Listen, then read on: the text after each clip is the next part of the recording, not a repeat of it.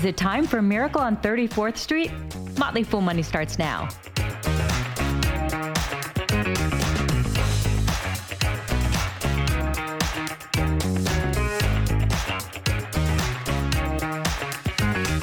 Welcome to Motley Fool Money. I'm Deidre Willard here with Motley Fool analyst Jason Moser. Jason, how was your weekend? It was a good weekend, Deidre. How about yours?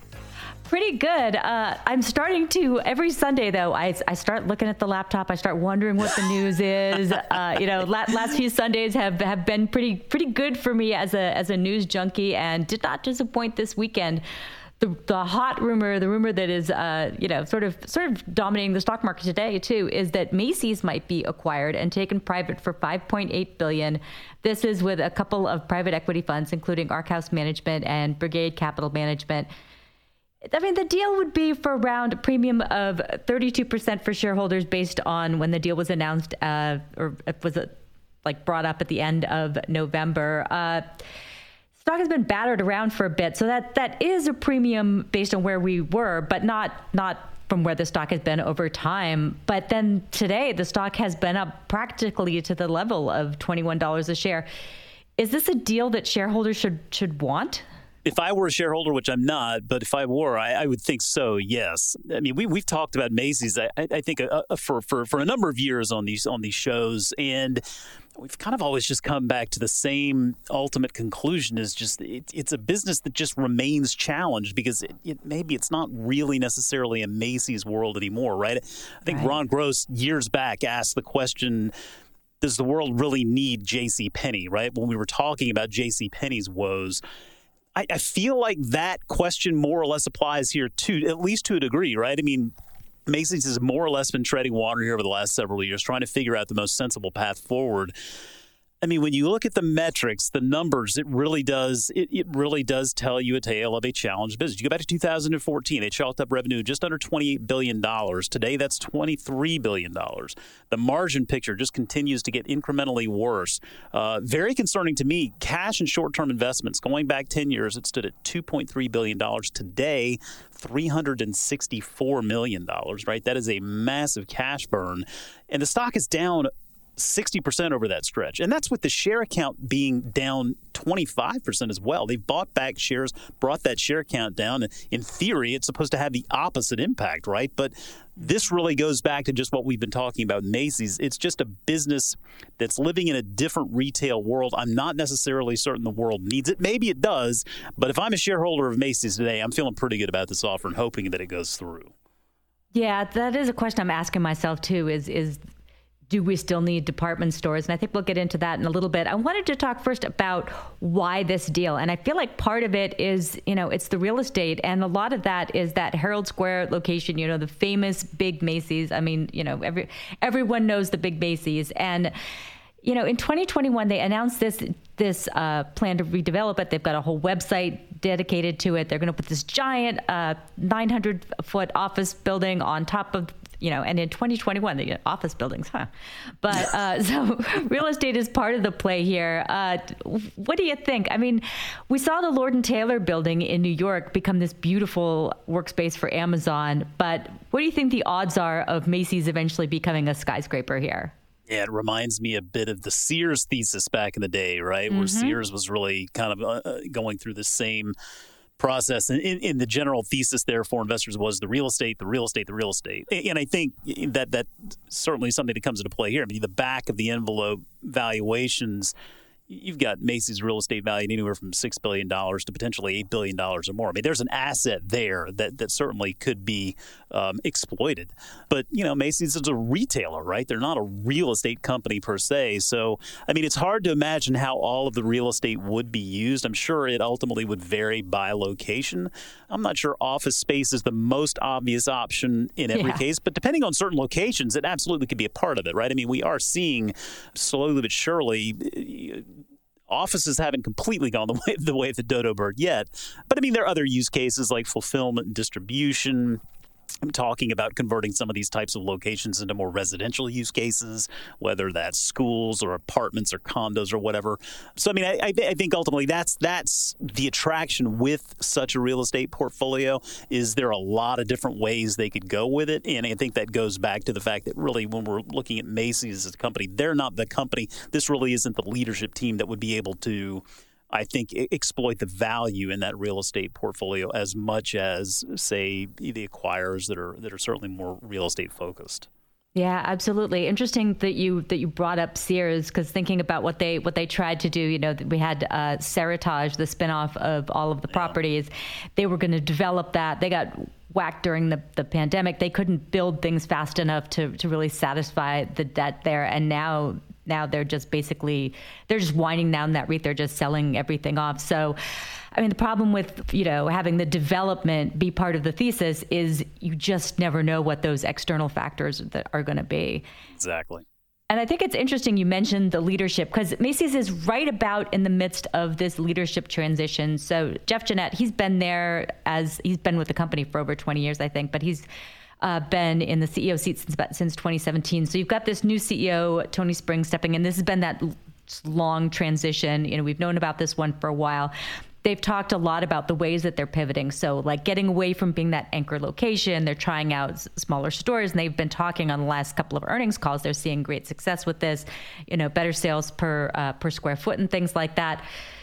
If this gets taken over, it sounds like it's going to be a whole different strategy. I mean, it's hard to know because we won't be privy to we won't get the earnings calls. We won't be privy to it, but it seems like it would be a strategy shift, right? I think it would have to be, right? I mean, Macy's was born in a different time when retail was just in a very different place. I mean, malls aren't necessarily this massive growth opportunity that they once were. Retailers across the board focusing now more on omnichannel, lighter cost structures, being able to do more with less, as we as consumers just have a number of different ways we can ultimately get our stuff.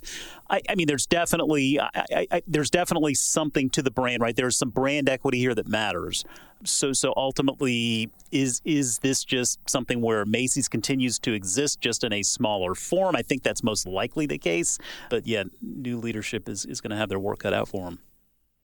Well, it's interesting too, because you talked about JCPenney, and I've been watching the different swings they've been taking. So first they thought they were going to really aim at busy suburban moms. So they came out with this like athleisure line, and they sort of said that's our core customer. And now they've sort of gone more back toward their roots and being value and trying to make that work.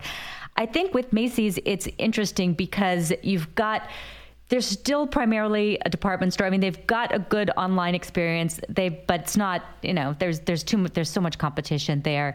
You've got the rewards membership. They've got a really good rewards program. It drives around 72% of their sales at this point. They're doing some store-in-store stuff with Toys R Us. It seems like they're trying a lot of things. But I mean, the core question is, do we still need department stores? Yeah. I mean, I think that really is. That is the core question. I mean, you make a good point there in regard to their Star Rewards program. It's somewhere in the neighborhood of 35 or so million members, give or take, today. And like you said, they drive such a majority of sales. I mean, that does matter, right? They do have some brand loyalty there, but the department store just doesn't carry the same weight as it once did, right? I mean, we talk about places like Target and Walmart that are becoming sort of those everything stores. I mean, you've got obviously Amazon, which ultimately is the everything store. But think about Amazon, Target, and Walmart. What's one thing all three of those concepts have in common that Macy's, to my knowledge, does not? Grocery, right? I mean, you can go get virtually anything you want, including groceries, at all of these different retailers now. And so for something like a Macy's, you're going there with intent, right? You may be going there just to kind of shop around and find something. You may not even know what it is, but you're going there with some sort of intent. We've definitely seen concepts like Target and others benefit from the store within a store concept, right? Dick's Sporting Goods, same thing. Opening those Ultas or those Under Armour, Nike stores within their stores. JCPenney tried it, I think, to an extent with Sephora as well. Listen, man, I think the easy solution here, Macy's links up with Trader Joe's. You open up Trader Joe's within the Macy's store, problem solved. I like that. Yeah, JCPenney tried with Sephora and they lost that deal, and now Kohl's has it, and the Sephora stores have been basically holding Kohl's up at this point. I mean, they're putting a Sephora anywhere they can at this point. Cosmetics are just a phenomenal business. I mean, we've seen it with Ulta too. I mean, Ulta has really rebounded from the challenges of the past few years. But cosmetics and beauty, just a resilient, very attractive, pardon the pun, but very attractive market. Very difficult to disrupt. Very difficult to disrupt. I want to talk about one more sort of acquisition that wasn't. We were following this last week. Potentially a huge mega deal between Cigna and Humana would have been this massive deal in the healthcare space. Went from being a rumor, and then over the weekend, Cigna said, we're doing a buyback of $10 billion instead. So they didn't reference the deal, but definitely the message was like, hey, we have a better place to put our money. So the market was up. Cigna's been up on the news. What killed the deal? Do you think it was the fear of the fact that it never would have gone through? I have to believe that they were batting that around. To me, I mean, this would have been a field day for regulators, right? I mean, this would have absolutely been put through the ringer. I'm not saying it couldn't have happened, but maybe, the line is that it was price, right? The companies couldn't agree on price, and so we'll just amicably part ways. And I'm sure there was something to that as well. But I think that they just ultimately maybe saw the deck stacked against them, all things considered, and said, hey, now is not the time. And I will say this. I mean, understanding today that they say they couldn't agree on price, I think you and I and probably everybody else under the sun knows that this would have been, just a field day for regulators as well. I wouldn't be shocked, okay, and not saying this will happen, but I wouldn't be shocked to at least see this deal back on the table in some form or another, depending on the outcome of next year's election, right? That's just something to keep in mind. 2024 is going to be probably a crazy year on the political side. Who knows how things are going to shake out? But we do know that the current administration is keeping a very close eye on big deals like this. And if the White House switches over next year, I mean that perspective could change. And if it does, then maybe you see companies feeling like the landscape for consolidation is a little bit more friendly, and they start to entertain deals like this. It's just something to keep in mind. Yeah, and it may not even need to be a shift in leadership. It may just be that the tide sort of shifts already. I mean, we've already sort of seen some deals that we thought wouldn't go through actually go through. So yeah. I mean, it may end up being that that you don't need that shift in order for things to change. Yeah, maybe not. I mean, ultimately, you want deals like this to prove value, but you have to be careful. I mean, there are plenty of examples out there where just the big get bigger, and ultimately they get so big that it really starts to limit the options for consumers, and that's what we don't want. Yeah, and Cigna has talked a little bit too, or there have been stories about potential smaller acquisitions and sort of like little tuck-ins and bolt-ons. So, I mean, you never know what could happen in terms of maybe Humana spins off something, or some part of it ends up being in there. So, it doesn't have to be the full thing in order for these companies to keep talking. Exactly. If Microsoft and Activision Blizzard figured out a way to make it work, I think anything's possible at this point. Well, I kind of want to ask a related question about that. Thinking about stock buybacks, we want to see a stock buyback when shares are cheap. Cigna, so it's $10 billion. They said they're going to buy back $5 billion before the middle of 2024. So they really put a relatively short timeline on it. It's sort of cheap now, but it's not super, super cheap. And certainly today it's not as cheap because it's gone up on the news. But is this buyback a signal that they don't see anything else worth spending capital on? And do you want them to buy back no matter what, even if the shares maybe aren't as cheap as they were? Well, I'm sure employees of the business could probably make a case for some of that capital being diverted to them, right? I mean, I think that's always something. Yes. It's always something that I think is worth entertaining for these businesses, particularly as they get larger. But with that said, I mean, to your point on valuation on the shares, I mean, they're down around 10% year to date, 15 times earnings, around 2 times book value, 7 times free cash flow. It's absolutely not an expensive looking stock. And this is a company with a long history of repurchasing shares. Share count's down over 23% over the last 5 years alone. They've spent over $22 billion on repurchases since then. So this is not their first rodeo, so to speak. So I think this is something you get with a business like this. They are looking for ways to return value to shareholders. Share repurchases are one of the ways they can do that. And at least the repurchases are having the intended effect, right? The share count down 23%. That's nothing to sneeze at. Well, we talked about two deals that weren't. Do you think there's going to be 1 or 2 more big deals before the year ends? Oh, wow. I mean, honestly, the deal that I'm following, which is just to me a fascinating soap opera, is this entire PGA Live Tour thing. Bringing in this new consortium of sports owners who are trying to sort of figure out their way to participate in this, along with PIF and the Saudis. And they set the target date for December 31st. So while that's not something that should have a big impact on public markets, it could have second order implications on the content that we're getting and whatnot. So that's the one I'm really keeping my eye on. Awesome. We'll have to talk to you after the year ends to figure out what happened next with that one. You got it. All right. Thanks for the time today, Jason. Thank you. Boston Omaha welcomes comparisons to Berkshire Hathaway. But has the company earned that swagger? Matt Frankel and Ricky Mulvey explore the potential of this conglomerate in the making.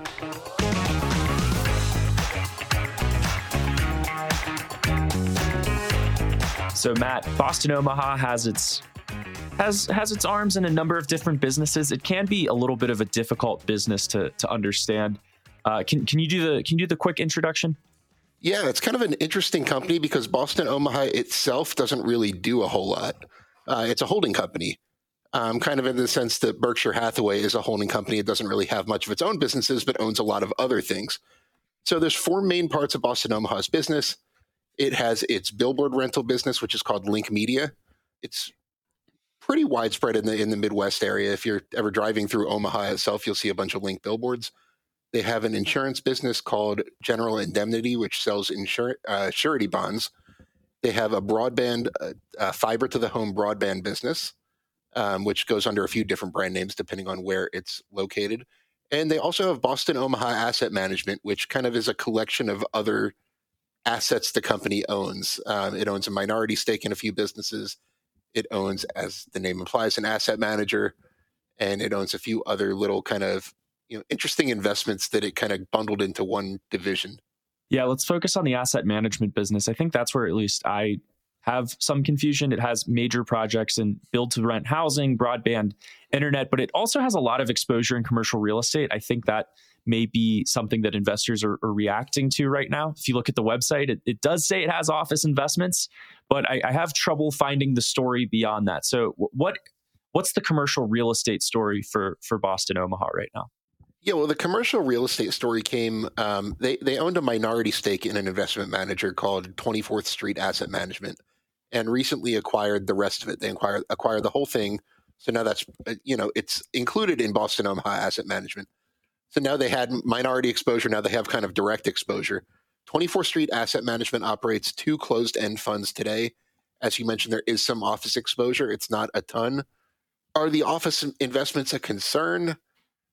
We don't really know the details. It's been a private business till now, so they don't have to report, what the funds are doing to anybody.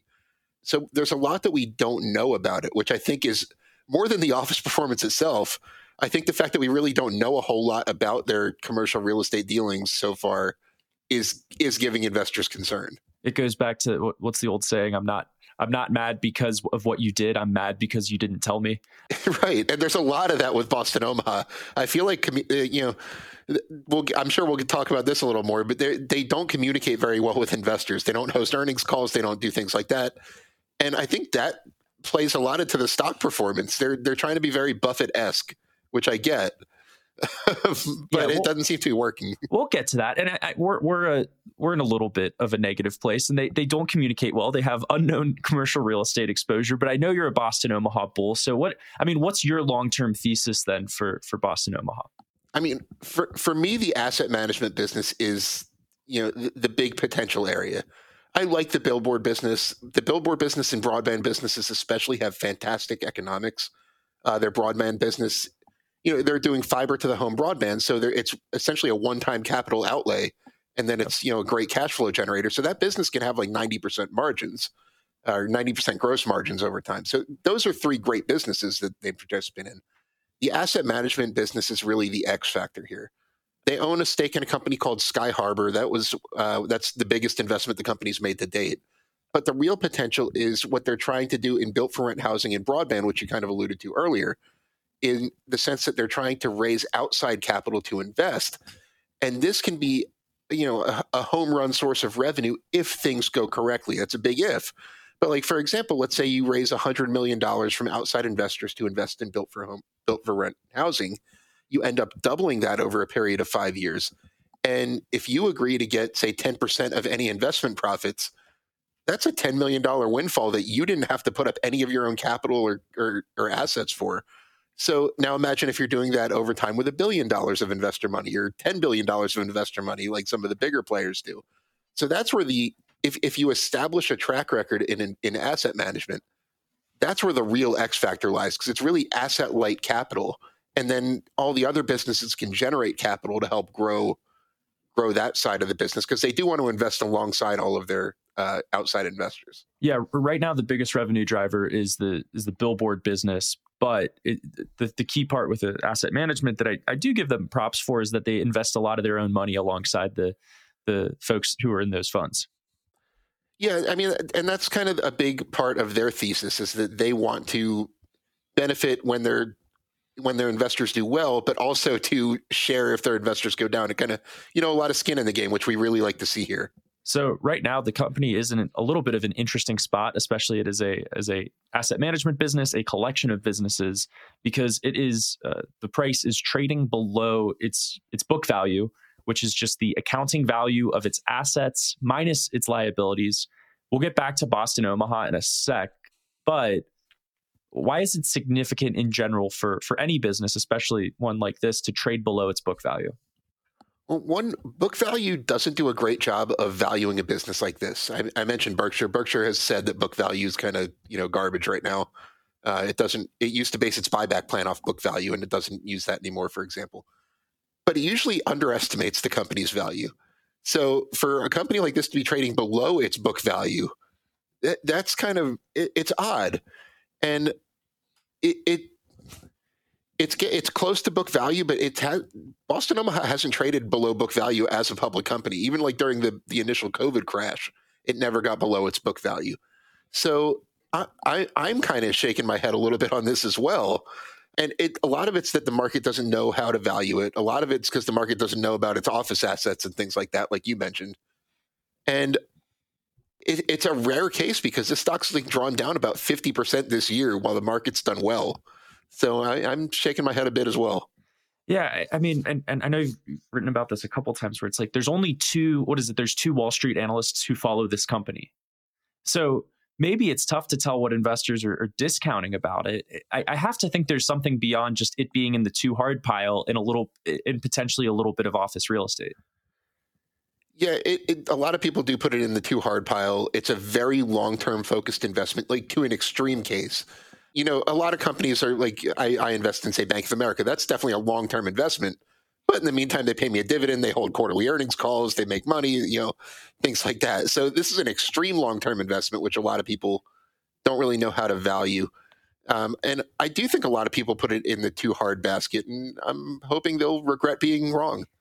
So right now, the company, it's on, while the market's been up, this company has taken a downturn in 2023. One move for these capital allocators that, and to be transparent, I own some shares in Boston Omaha, but it also has me shaking my head a bit, which is that they're issuing shares for cash right now. They're building up their cash reserve, and as the stock has gone down, they're issuing more and more shares to grow that cash pile. What's going on here? What's the capital allocation strategy that I don't understand? Well, to be fair, I'll push back a little bit on that. They haven't issued any new shares for the past 2 quarters. Okay. So as the bulk of the 2023 drawdown has happened, they've stopped issuing shares. And I spoke to Alex Rosick, the CEO, recently, and he specifically said that that's not a desirable way to raise capital right now. So credit where it's due. I wish they would do a buyback or a tender offer or something to kind of, put investors in the other direction who kind of feel the same way you have.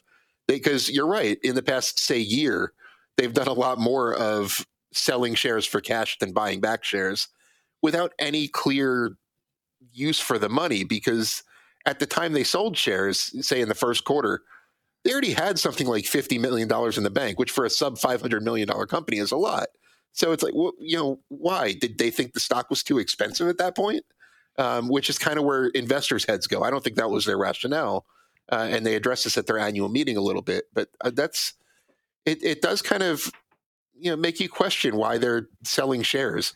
Especially, what was it, a year ago where, the leaders, I think the leaders said this, where it was like, we have too many opportunities. Right, and that was the whole rationale behind launching Boston Omaha Asset Management in the way, like the raising outside capital. They mentioned broadband specifically. They see like $500 million of opportunities to attack, and they obviously can't do that with their own capital. Yeah. So instead of raising $500 million by selling shares, raising outside capital to help invest in that is, more desirable.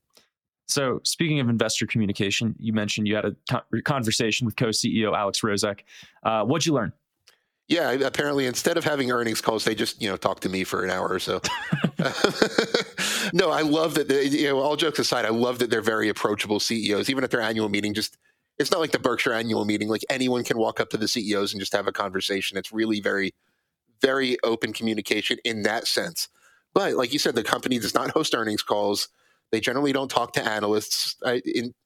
Maybe me, but they really don't talk to analysts. They don't give commentary in their earnings reports. They issue quarterly earnings reports, but there's no like management quotes that are usually at the top of earnings reports. And Alex even kind of acknowledged to me that they need to do a better job of communication, but he doesn't really know what that should look like. Like, how do you increase communication while still saying, don't worry about the quarterly numbers and things like that as much? So it is kind of a balancing act, but he agrees the market really doesn't know how to value the stock. And just to give you a fun example, I mentioned they own a lot of Sky Harbor. Sky Harbor makes up almost 30% of Boston Omaha's market cap right now. There was a 3-day period a couple weeks ago where Sky Harbor went up 40%, and Boston Omaha stock didn't budge. Now that it should have been up like 15% in that time, because if Apple went up by 20-30%, Berkshire Hathaway stock would probably go up too because it owns so much of it. So it's just kind of a head scratcher in a lot of ways, because the market really doesn't seem to know what to do here. So, and to backtrack just a sec, Sky Harbor is a private. They basically own private hangars for private jets going in and out of different airports. Yeah, and Sky Harbor, to my knowledge, I don't know if you know any, Ricky, but is out of the big SPAC boom. I don't know any SPACs that are trading for more than their $10 initial price other than Sky Harbor. So it's looking like one of the few success stories. I'd have to start Googling, and that's terrible podcasting. But yeah, I think I want to leave it kind of with this question. Boston Omaha really, I would say there is a welcome comparison to Berkshire Hathaway. They got Omaha in the name. There's the familial connection with Warren Buffett. But I don't know.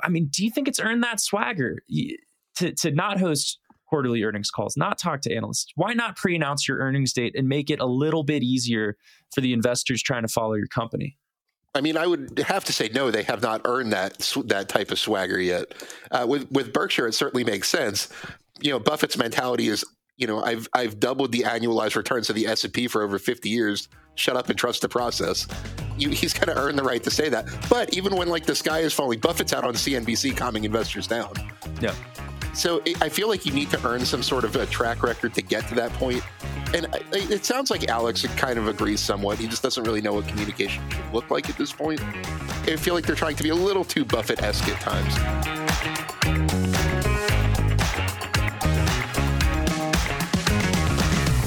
As always, people on the program may have interests in the stocks they talk about.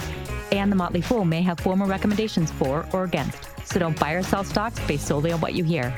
I'm Deidre Woolard. Thanks for listening. We'll see you tomorrow.